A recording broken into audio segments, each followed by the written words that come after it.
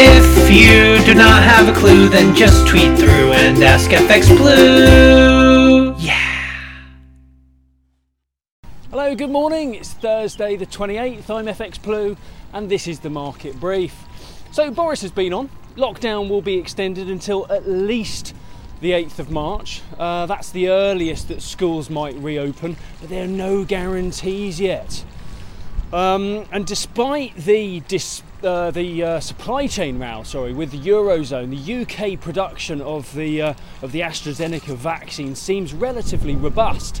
They will not divert any of the UK production to the continent, and that means that we're still on target for the February 15th deadline. Of course, Brexiteers have jumped on the claim that first we took back our borders and then we took back our vaccine supply. Great Brexit banter. On the subject of Brexit, it looks like the next post-Brexit trade deal could be agreed with Australia. That should provide a nice boost to the telecommunications sector.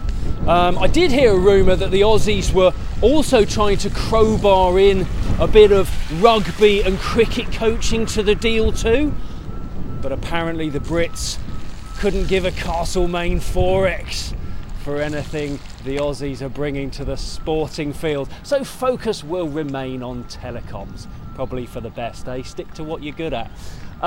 In the market, sterling couldn't hold on to the breakout against the dollar.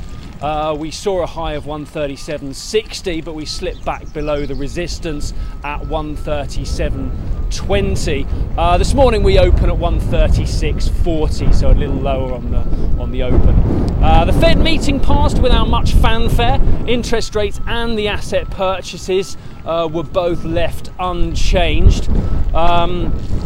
Powell stepped up in the press conference and reassured markets that they stand ready to act if any further economic weakness is seen, and he described talk of tapering the asset purchase program as premature. Perhaps a missed opportunity, but nobody asked him to comment on the Main Street or Reddit versus Wall Street battle that's going on over the GameStop stock. Have a Google of hashtag GME if that's new to you. It's a fascinating story of the little investor against the hedge funds. In the Eurozone, vaccine suppliers are being blamed for delays in delivering the vaccine. Pfizer and AstraZeneca maintain that they are not in breach of their contracts though. Comment from Pfizer helps put that in perspective. From the supplier side at least, they suggest that the UK orders were placed 3 months before Brussels got their act together.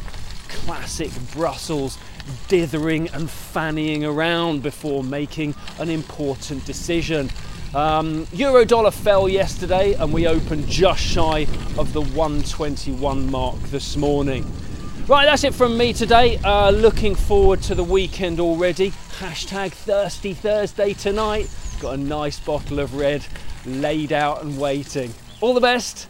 If you do not have a clue, then just tweet through and ask FX Blue. Yeah.